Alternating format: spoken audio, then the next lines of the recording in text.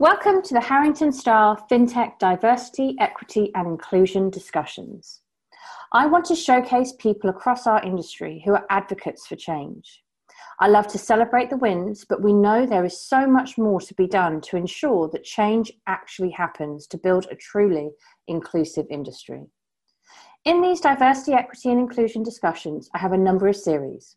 The Humans of FinTech, the Talent Surgery, the Maternity and Paternity Stories, and the longest running of all, the Women of Fintech Podcast series.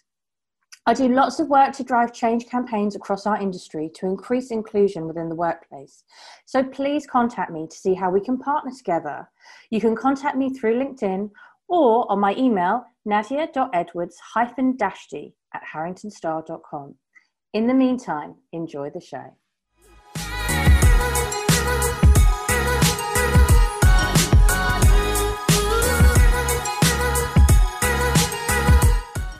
Welcome to the Women of Fintech Podcast series. We are here today to celebrate the wins, raise awareness of the challenges, and walk the talk for change across the entire industry. Today, we are very lucky because we are joined for the second time by Lana Preston, the Commercial Strategy Advisor for Minna Technologies. Hannah is pioneering personal finance management technology to empower the modern consumer, inspiring and guiding mainstream banks to meet the needs for their consumers. With 10 plus years in banking software, working at the world's leading software houses and startups, she has also been awarded the industry recognition of Innovate Finance Most Powerful Women in FinTech 2017. And she's here today for a second time on this podcast to share with us a very special message of pay it forward sentiment. So Hannah, I am over the moon that you are here again today, and I'm really looking forward to listening to the messages that you're going to share with us today. So welcome. It would be brilliant if you could start off by telling us a little bit about your first pod, a bit of a recap about who are Minna Technologies and what is your current role? Yeah, so when we last spoke, Nadia, I joined Minna like maybe a few months beforehand. And so I've been there over a year now. And it is just incredible, actually, to see what we've achieved over that time. I joined Minna. Well, there's a few reasons. I thought the product was amazing. You know, I am a busy mum. I'm trying to juggle work and finances, and I find it like almost impossible sometimes to keep all those balls in the air. And they have subscription management, which means that, you know, with a few clicks, I can just take care of all of my finances, all my recurring costs. That was one reason I thought this is incredible. You know, banks need something that is engaging, keeps people in their channel, but also to cut the costs, because it costs a lot of money for banks to deal with, you know, cancel recurring payments through the call centers and things like that. And people really want to do it through the mobile. And so it's been amazing, actually. We've launched new market. You know, we've onboarded new banks and things like that. So it's been a real journey. But the one thing that is inspired me most about Minna is just the leadership team and the way that they are kind. They have a sort of kindness as a business model strategy, and it works. And I want to share it with other people, organizations, so that they can maybe learn from some of the things that we're doing here and implement that in their own companies. I love that, kindness as a business model and strategy. And historically, right, we've never really put kindness with business strategies. But look how successful Minna is. Look how successful you are within Minna. And this is very much part of your core values and ethics. And it's so, so exciting to hear. Now, you've got a pay it forward concept of giving to give rather than the kind of usual transactional give to get. Can you share that with us? Yeah, it's really interesting because about 10 years ago, I did a Coursera course on the psychology of positivity. And I decided that I was going to run my life, my career as an experiment almost, to prove that actually kindness and positivity was a method of being super successful. So my hypothesis was that you can be super successful in business and be super kind and pay it forward. What I think about the sort of give to get or give to give philosophy is that, say, if it's a bit like money. Do you remember like when it used to be a barter system? So if you had bread and somebody had eggs, then you could exchange bread and eggs with each other, right? But if they didn't want your bread, but you wanted their eggs, right? There was no transaction to be done. And kindness and giving is exactly the same concept. So if you give to give, then you will get what you need, right? Everybody will get what they need because they're not relying on, you've got this business deal and I am trying to sell this thing, right? You sell your things to the people that are looking to buy your things. But when you give, you can give to anybody. So it could be a comment, it could be a nice email, it could be a recommendation on LinkedIn, it could be helping somebody find a new job, and it could be bigger than that. It could be something where you're really changing someone's life.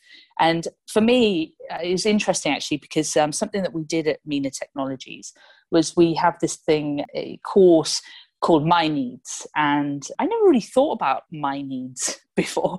And this really made me think. And one of the things that's really high on my list of values, everybody has 6 values in their life, and some are more important than others.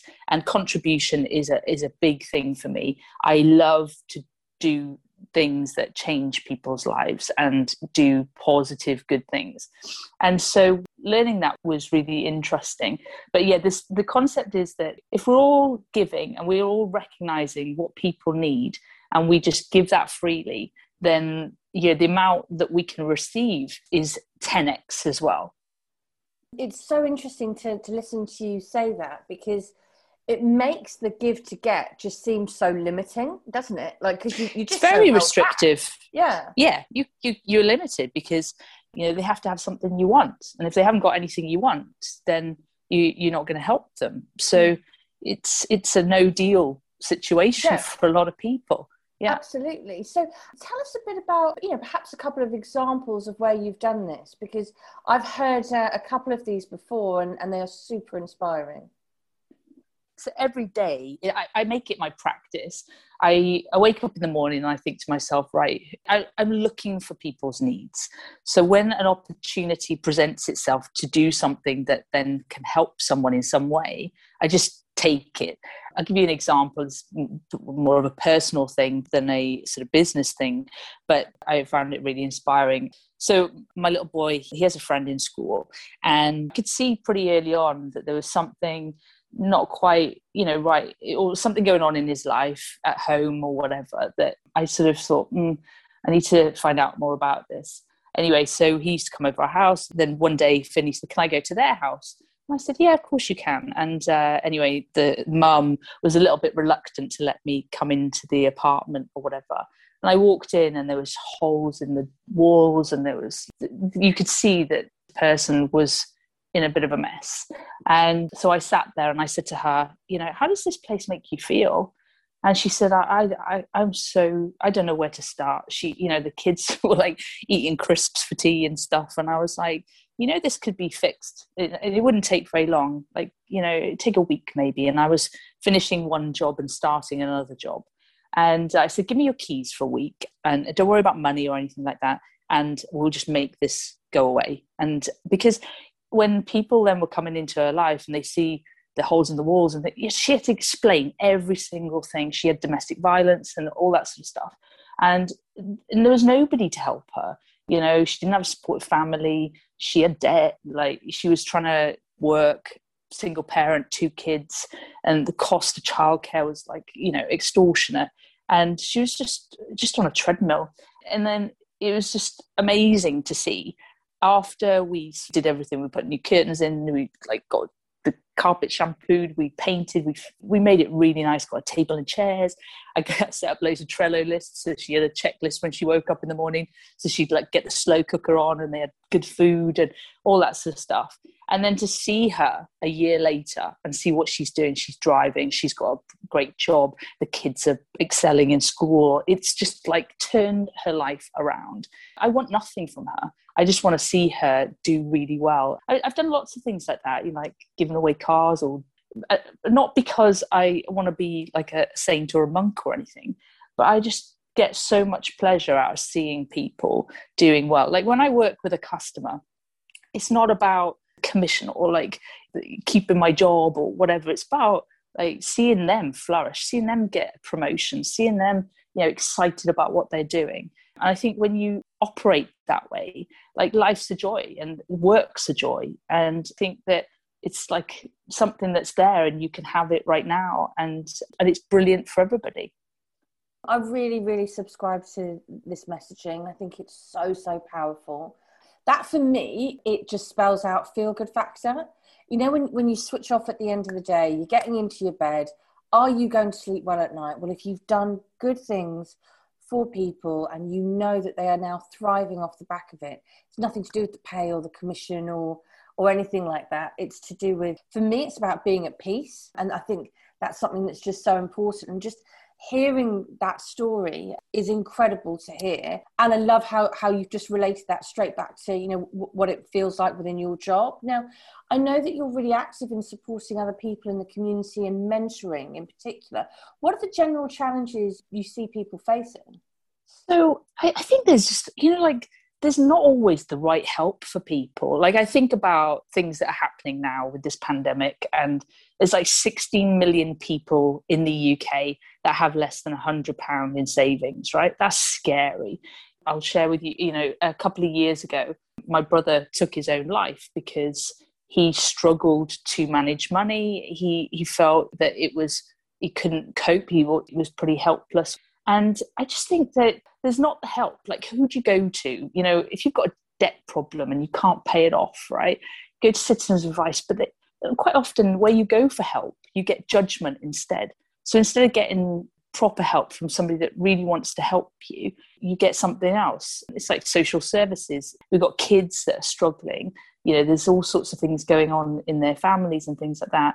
But I feel like the system, to a certain extent, we could solve those problems so easily. Like maybe it's just uniform, maybe it's they need a car, maybe it's they just need that debt paid off, or like something, And so what I try to do in my life is recognize those needs. Like everybody has different needs, and I think when you can look at people and their needs, so sometimes like you see behaviors, right, that are attacking and it's really easy to sort of like put people in this bucket, like good or bad.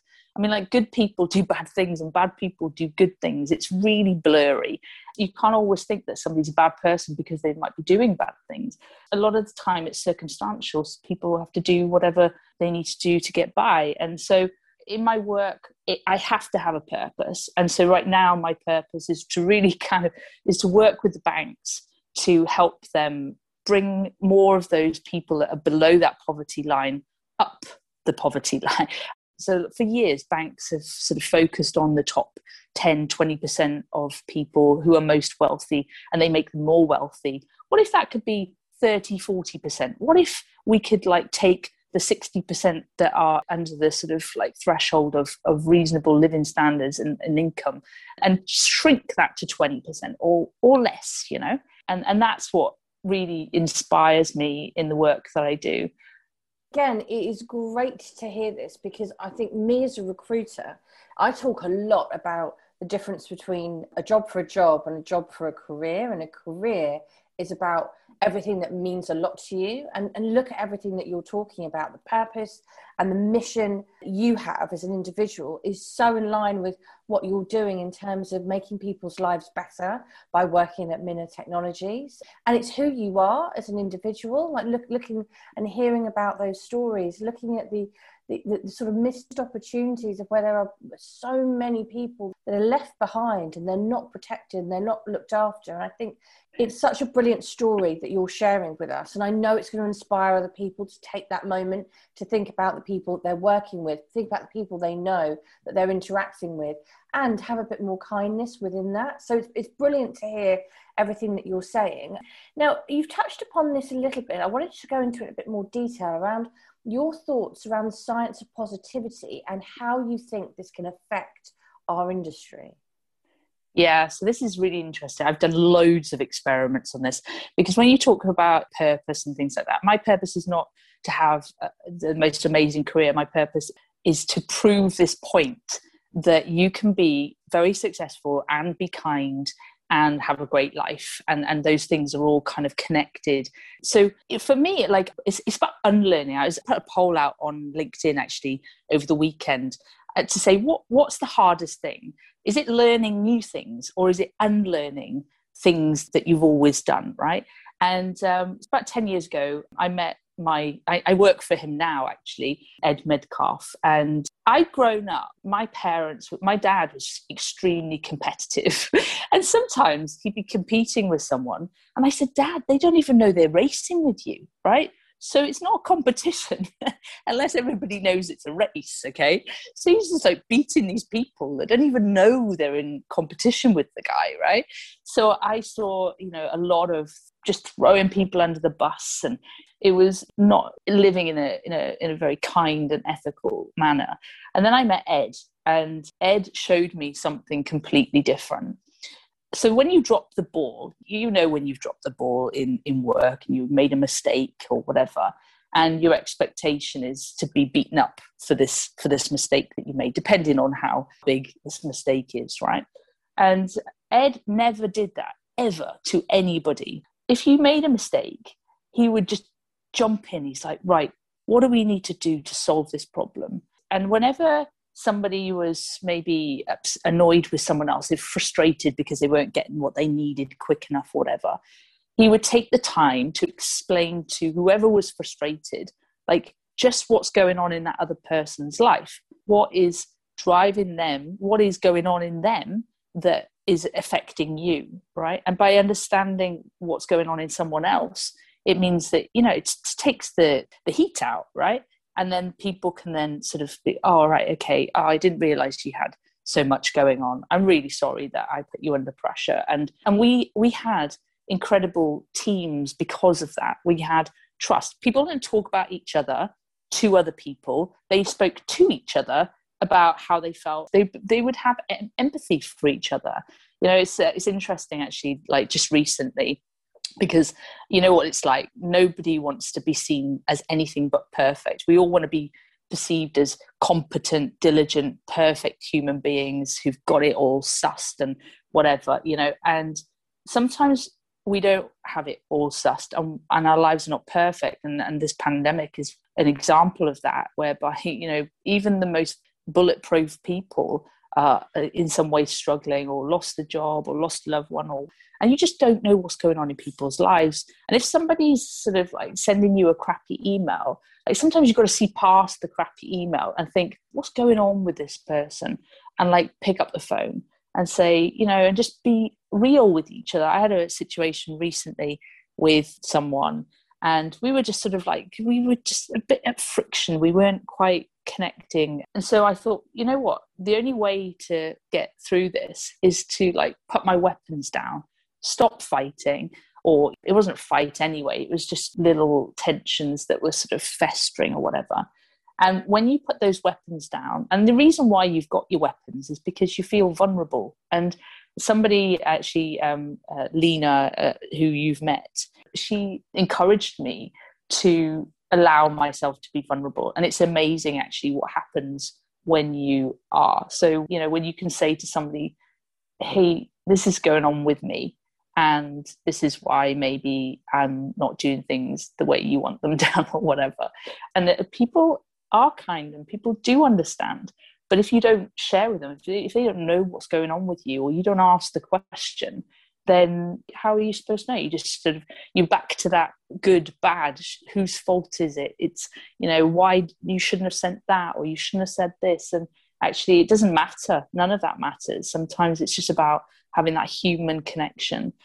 I think this is so important for people to really hear this and really listen and take this away into their everyday jobs, because for too long now, we've always been driven by conflict and what's right and what's wrong. in terms of decision making in businesses or decision makings in teams. And that story really resonates with me. Like, whose fault is it that this has happened, or delving into a mistake that's been made, rather than, you've just celebrated Ed there. Like, what a great boss, what a great person to be working with, that's built empathy within the team, that's built this sort of humanity effect. And I think right now, as we're in this lockdown, we're slowly starting to come out. We're recording this 15th of March 2021. And I think, it makes me think about, what do we want to really hold on to that we've learned from this pandemic? And I do think right now people are ready to listen to what you're saying, and we'll be putting this into action. I would love this pod to be a call to action to everybody.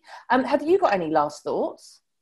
Yeah, just one big one. It's really hard to unlearn stuff. We all know what we should be doing. We've got so much information now on good leadership, on good communication and all that sort of stuff. But sometimes those habits die hard. They're automatic. They're things that are so ingrained in us that unless we actually make the effort to kind of not fire off that email, not be mean, not do the things that like instantly come to our heads, then we have to make that effort. It takes time to undo years of automatic responses. I think with email as well, I don't know about you, but I grew up in a time where email sort of became a thing. And at one point, the only time somebody sent you an email is if they were going to sue you or something. Yeah. So I always see a lot of risk around emails. Yeah. I sort of go, oh, right, okay, like I'm going to take this conversation offline and talk about it, because, this is getting out of hand. It's really easy as well to get sort of caught up in this. Somebody sends you something where it's a bit critical or accusatory or whatever, and then you're like, right, I'm going to cover myself now, I'm going to send this back and explain myself, and it's like, oh, and before you know it, like so much damage has been done and you can't undo it. And like trust is something that it takes years to build and like seconds to destroy. And once it's gone, it's gone. Like if you throw people under the bus and people throw you under the bus, you never forget it. And you never forget the people that never throw you under the bus. And they're the people now that, like I really keep close to my life. I respect the fact that they've never done that. Rather than trying to solve the problems with the people that have done that, I just like absolutely value the people that have never done it. Mm. That is so powerful, what you've just said there, because I think everyone can relate to that. Who do you want to be? The person that won that little battle because you threw someone under the bus? Or do you want to be remembered because you didn't, and you always did the right thing, and that you were loyal and that you were kind? Hannah, I've got to say that's been such a brilliant and unique podcast. I'm so glad you've shared all your thoughts around that. It's been brilliant. And thank you everybody for listening to the Women of Fintech podcast series. Thanks, Nadia.